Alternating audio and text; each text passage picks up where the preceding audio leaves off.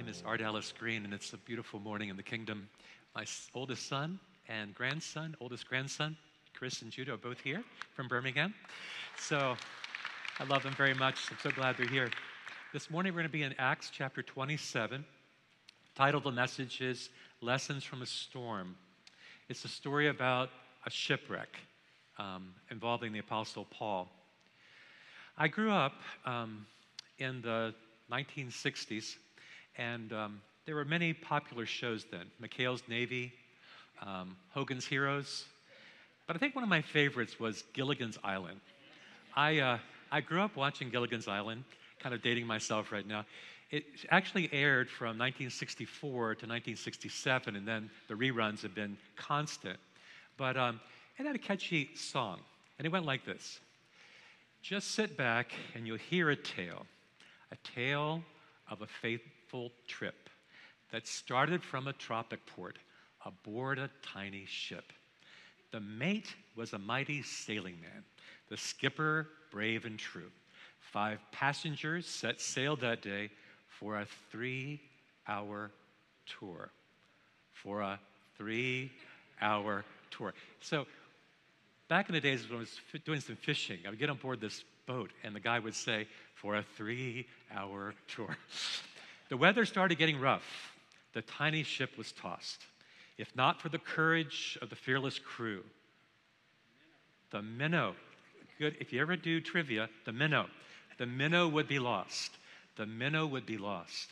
The ship set ground on the shore of this uncharted desert isle. Who was aboard? With Gilligan, the skipper too, the millionaire and his wife, a movie star, the professor and Marianne, here on Gilligan's Island. You did watch the show. So about 50 years before Gilligan, there was another shipwreck you may know about. Most of you know the most famous shipwreck of all was the sinking of the Titanic, made even more famous by the movie involving Leonardo DiCaprio, Kate Winslet.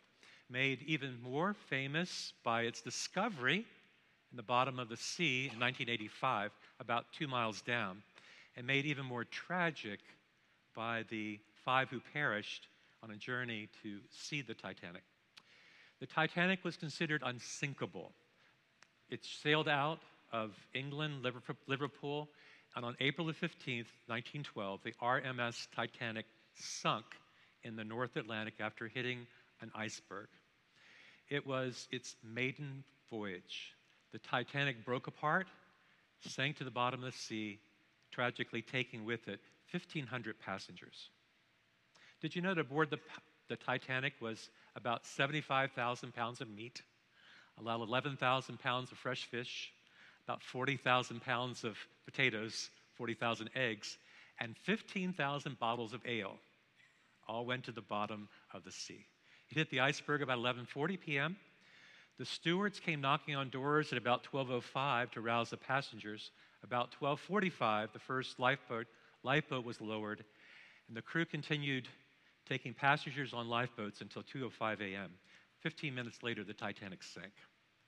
The Titanic's band, did you know this, played to the very end, Near My God to Thee, to calm the passengers aboard the ship. So, we turn to Acts 27. The story I'm about to tell you, you will find yourself somewhere in this story. Paul finds himself on a ship bound for Rome. Paul's dream was to go to Rome, to rent out the Colosseum and preach the gospel there. Rome, of course, was the biggest, most important capital city of the Roman Empire. The Roman armies marched out of Rome, and they marched back in victory parades along the Appian Way. Rome was where Caesar lived. But in God's sovereign plan, Paul didn't go there as a preacher who was free. He went there as a prisoner. He was put in the custody of a Roman centurion whose name was Julius. And the centurion's assignment was to get Paul and the other prisoners to Rome. Because Paul was a Roman citizen, he had appealed his case to Caesar. He was arrested on false charges in Jerusalem. He made his defense before 3 Gentile kings the last of whom was named Agrippa, who said Paul could have been set free if he hadn't appealed to Caesar.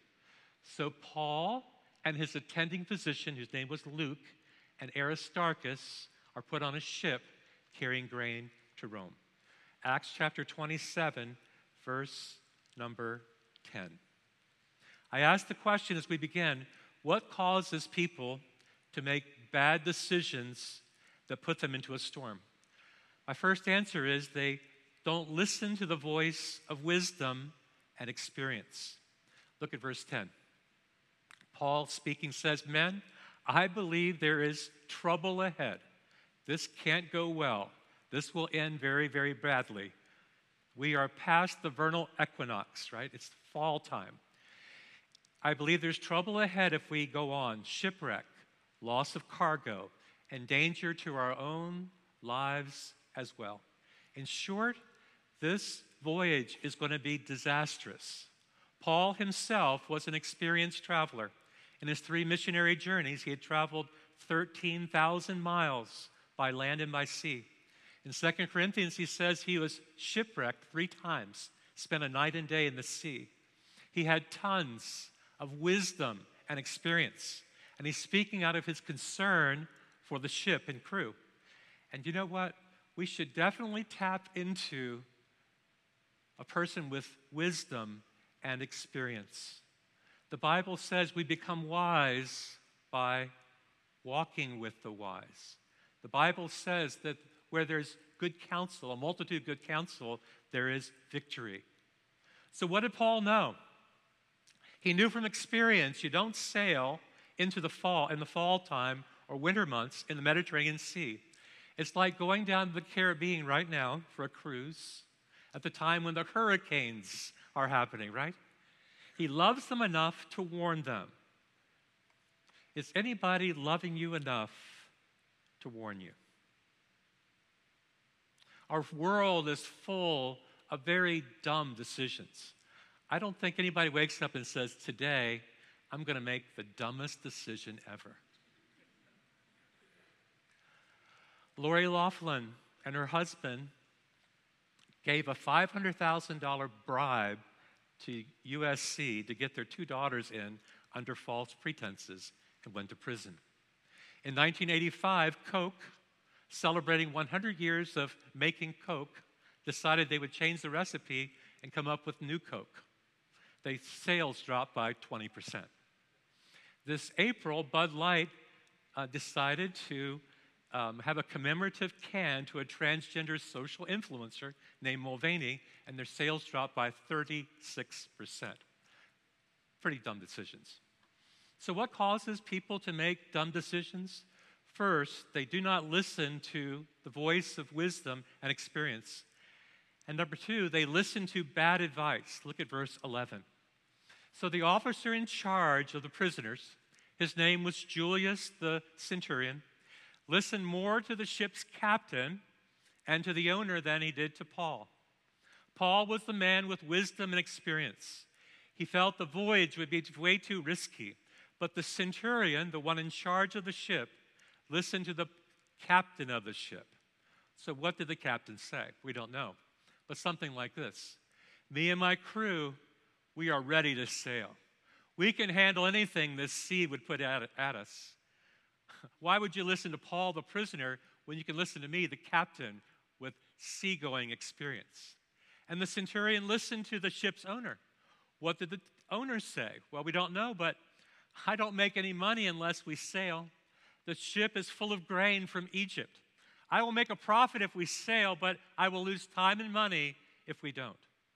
I wonder how many bad decisions have been made because of money, financial concerns. The captain and the owner throw caution to the wind. They aren't dealing with reality.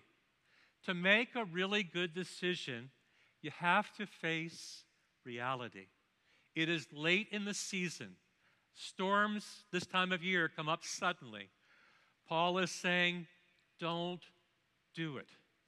Is anybody in your life saying to you right now, don't do it? They're warning you. And the centurion listened to the crew. They said, let's sail on to Phoenix.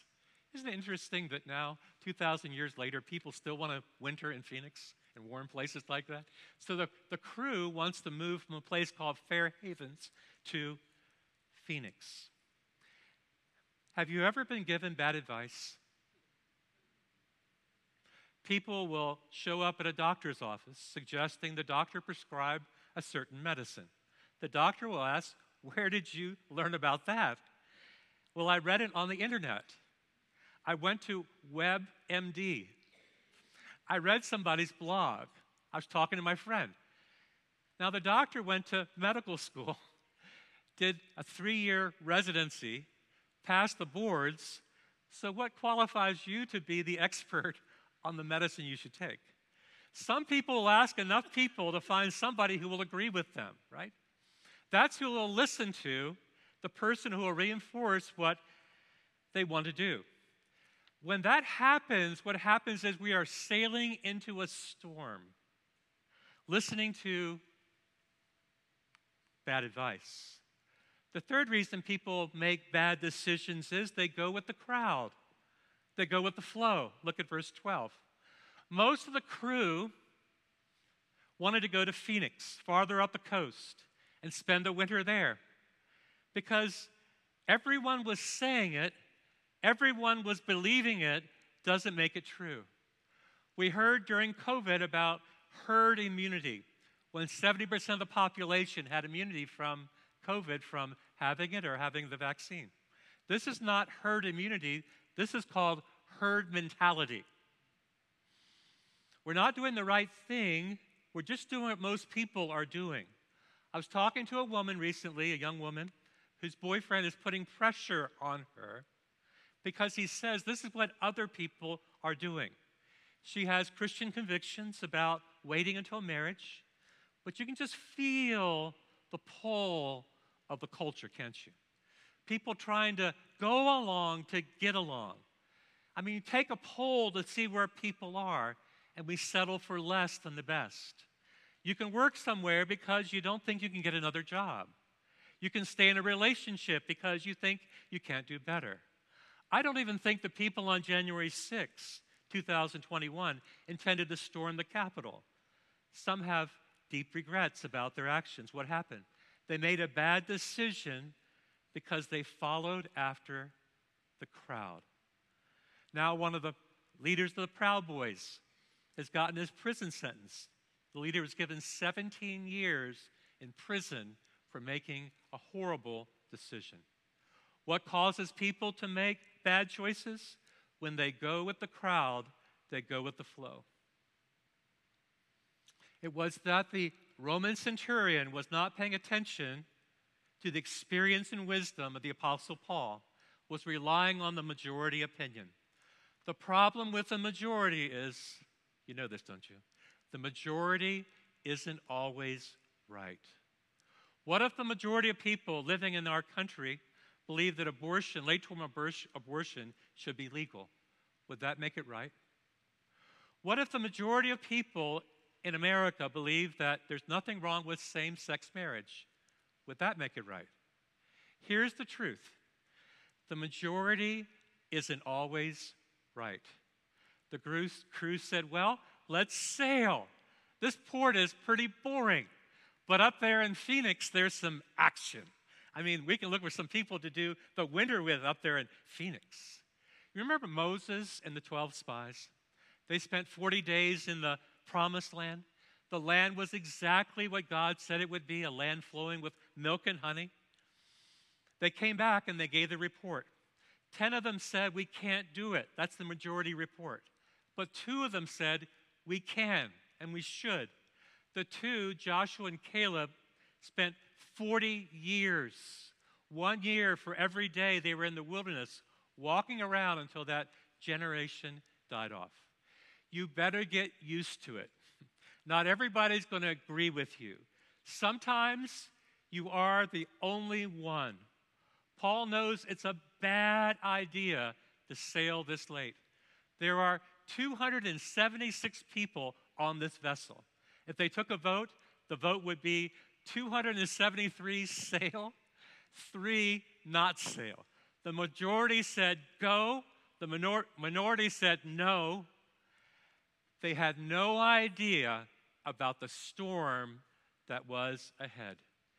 Can you think of anybody in your life who is shipwrecked because they followed after the crowd? They did what seemed to be the most popular thing to do. The fourth reason people make bad decisions is they misread the circumstances. Acts 27, verses 13 and 14. When a light, pleasant, gentle breeze began to come from the south. Oh, I can feel that nice, gentle, southern breeze. And they sailed out of their harbor.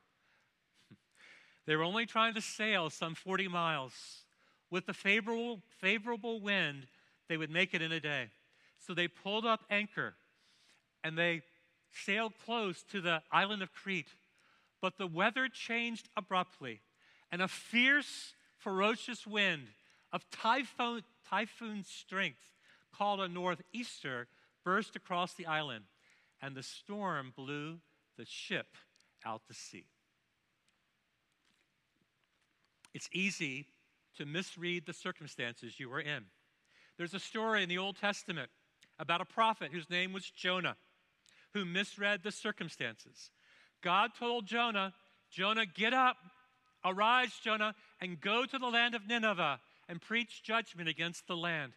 Nineveh was the biggest city in the ancient world, but they were well known for their violence. They were an enemy of Israel. So what did Jonah do? You remember the story? He went down to the city of Jaffa, and he saw a ship in the shipyard. He asked the captain, where are you going? He said, Tarshish, Spain, near the Straits of Gibraltar, 2,000 miles west. There's a ship leaving port going to Tarshish, 2,000 miles away. Nineveh was north and east 500 miles. Tarshish was west 2,000 miles. But he found a ship. He paid the fare. He boarded the ship. The weather was favorable. The sun was shining. There wasn't a cloud in the sky. But he sailed in the opposite direction from what God wanted him to go. And what happened? A ferocious storm came upon that ship. And where was Jonah? Jonah was in the hold of the ship, sleeping it out. I mean, the crew was rowing and Jonah was snoring. And the captain comes down into the hole and says, how can you sleep in a time like this? Call upon your God quickly. Maybe he can save us. Now all the sailors were calling out to their gods. And then they casted lots to figure out who's responsible for this storm. And the lots fell to Jonah. Remember the story, right? The lots fell to Jonah. And they said, who are you? And he said, well, my name is Jonah. And what have you done? Well, I'm running away from the Lord. What country are you from? Well, I'm from Israel. How could you do this? Well, I'm a fool. Well, be a fool by yourself. Fools think they can run away from God. Your God has created a storm. Well, what should we do? Throw me into the sea. I'd rather die than go to Nineveh. I don't like what God has said. I don't like what God is doing. Throw me overboard and let me drown.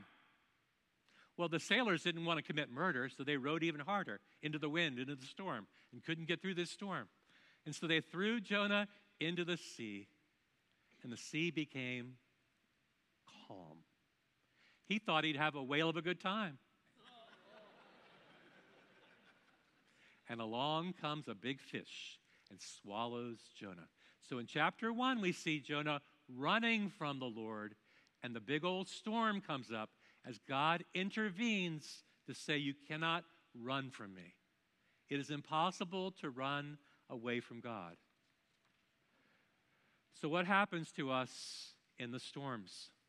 Verse 15, they cause us to drift.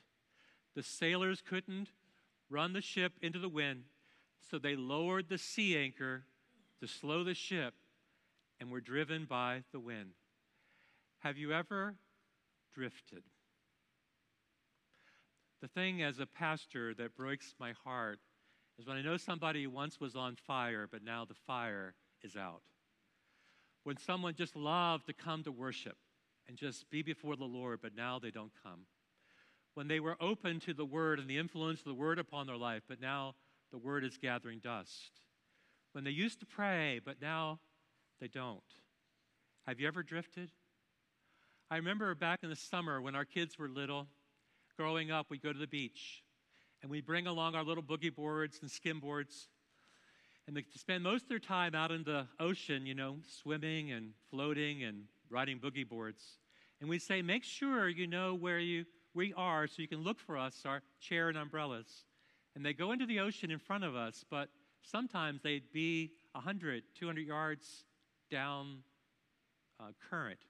What happened? There was a drift, right? The currents took them. I wonder what the undercurrents that are taking your kids away are. It's possible to not even know you're drifting, but you're being carried away by the culture. There's all kinds of different philosophies now that are coming at your children, my grandchildren. I like the story about a couple, this man and his wife, who drove in their truck, in the front seat of their truck, the bench seat of the truck. So while they were dating and while they were just married, she'd kind of cuddle up to him real close. They ride together. But 20 years later, she'd sit on her side and he'd sit on his side, driving the truck. And she said, why don't we cuddle anymore? We used to cuddle, when we drove, and it was so nice to drive in the truck. We used to cuddle together. And he said, darling, I'm not the one who moved. I'm still driving the truck. When we feel distance from God, it's not God who has moved. It's we who have not drawn near to him. So the first thing that happens in storms is we drift. The second thing that happens is we discard what we used to value. Verse 18. The next day, as gale force winds continued to batter the ship, the crew began throwing cargo overboard. That which was most precious to them, they discarded. They threw it overboard. This was an Egyptian ship carrying grain to Rome. The wheat would be used to make bread, Roman meal bread. The wheat would, little illusion. Okay, so there used to be a bread back when Gilligan's Island was around called Roman meal. That was a little joke. The wheat would get a handsome price, but in the storm, you didn't react, that's why I told you. But in the storm, they threw the cargo out. Why? To lighten the ship. The lighter the ship was on the sea, the easier it would sail through the storm, you see. The cost of making a bad decision may be to discard what is most valuable in your life. So, the first thing that happened was they drifted. The second thing that happened was they discarded. And the third thing that happened was they went into despair. Look at verse 20. The terrible storm raged for many days, 14 straight days, blotting out the sun and the stars, until at last all hope was gone. It's possible that you have been in a storm so long that you have lost hope. Your storm has gone on for longer than 14 days. You hoped your condition would get better. You hoped your job would get easier. You hoped your partner would become more attentive. You hoped your family would reconnect. You hoped that life, being busy, would settle down. So what's it like to be in this storm? They were 14 days of darkness. They couldn't see the sun or star. They didn't have a GPS. They had no idea where they were, and they were worried about the shallows, the shoals. They thought they were finished. It's over. Let's just put a fork in it because it's done. They gave up their cargo. They gave up their ship's equipment. The last thing they gave up was hope. I believe that everybody on this ship was severely seasick. I heard about a woman who went on a fishing expedition, and shortly into the ride, she said to the captain, "I'll give you the keys of my brand new car if you'll just turn this boat around, because I am so seasick." After 14 days of this, they were sick, and they were losing hope. So what truths will anchor us in the midst of storms? The first anchor, the most important anchor, is the anchor of God's word. Look at verse 23. "But take courage. None of you will lose your lives, even though the ship will go down." God had promised Paul that he would get to Rome, but he did not promise him a smooth ride. "You're going to get to Rome, Paul, but an angel of the Lord came, whom I serve, to whom I belong, and stood before me and said, 'Don't be afraid, Paul.'" If he said, "Don't be afraid, Paul," Paul was feeling fear like the rest of them. "Don't be afraid, Paul, for you will surely stand trial before Caesar.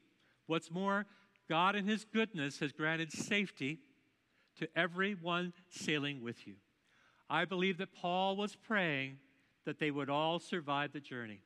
So take courage, for I believe God. It will be just as he said.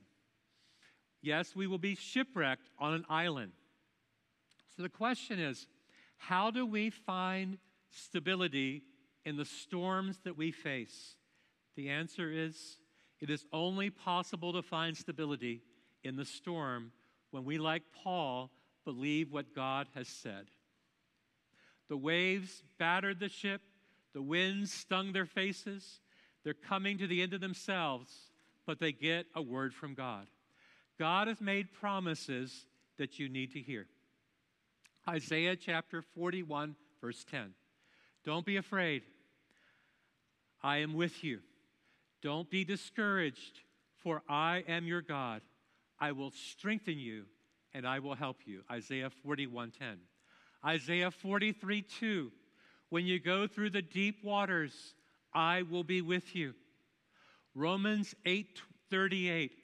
"I am convinced that no trial, no trouble, no tribulation can ever separate us from the love of God." I'm going to fast forward. So what happens now is that Paul gets a word from God, and he passes that word on to the people on the ship. That yes, we're going to be shipwrecked, but we're going to survive this shipwreck. And one of the things that Paul does is, because they've been so weakened for these 14 days, he takes some bread and he says, "Take the bread I have." And he gave thanks for the bread. It's a commemoration of what Jesus taught us on the night in which he was betrayed. That Jesus took the loaf, the bread, and he gave thanks to his Father, and he broke that bread. And he said, "This bread is my body. Now do this in remembrance of me." And then he took a cup, the common cup, and said, "This cup is the cup of the new covenant. Do this in remembrance of me. And as often as you drink this cup, you remember my death until he returns again." In other words, what Paul was doing in the midst of his storm was he was remembering that God is in control of the storm, that God had given him a promise in the storm, that he was going to make it through the storm.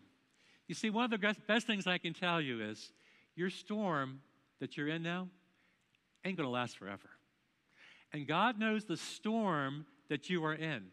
And God knows exactly what you need to hear.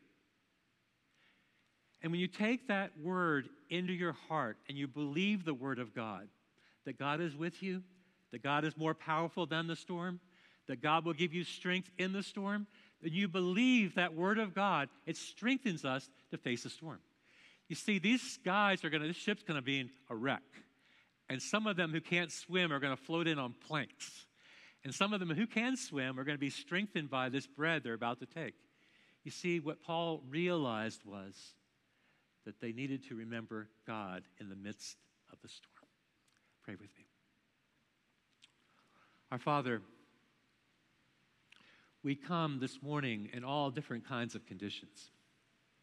Some of us come worn out and exhausted. It's been a heavy weekend. It's been a heavy week. We face trials and tribulations. We face troubles from many different directions. Somebody made a bad decision, just as this centurion did, that took us right into the midst of a storm. And to be honest, we've lost a little perspective in it. We may have drifted some, we may have discarded, we may even have lost some hope. But God, you breathe new hope into your people. You give us an ultimate hope of heaven, but you also breathe hope into this very moment, that you are our God, and you are for us, and you're not against us. And you fight for us, and you help us in our extremities. So, Father, as we now prepare ourselves to receive this cup, this bread, we remember the ultimate sacrifice that our Savior made when he went to a cross, and he paid a debt he didn't owe because we had a debt we couldn't pay. And he paid that debt in full. He made the ultimate sacrifice to redeem us from our sin. So, Father, we just quiet ourselves down and we prepare ourselves. You tell us to examine ourselves before we partake of the bread and the cup. So search us, Lord. See if there's been any drift in our hearts. See if there's been things we've discarded that are valuable to us. Help us if we find ourselves feeling hopeless. Come near to us, Lord, as we draw near to you. And we love you. And we pray in Jesus' name. Amen. When Jesus calmed the storm on the Sea of Galilee, there were two storms. There was a storm outside, obviously. The storm was creating great waves and winds. But there was a storm inside their hearts of unbelief. And they said, "Hey, Master, don't you care if we perish?" And Jesus spoke to the wind, he spoke to the sea, and he calmed it. And he says, "Why were you so afraid?" You see, the more we get to know God in the midst of the storms, we realize that he calms two kinds of storms, inside our hearts as well as outside. Let's pray. Father, would you take us to a deeper place of faith, of reliance upon you? We know that faith takes hold of that which it does not see. It believes what hasn't come to pass yet. And that we believe, God, that you are with us through whatever we have to face in this life. And you give hope to your people. So would you give us, Lord, generous portions of faith and hope as we believe in you, Lord, that you're working out your will in our lives, that you are active and alive, that you are always at work. Father, we thank you that we have this promise of peace in our innermost being. Grant us this peace, Lord, we ask in Jesus' name.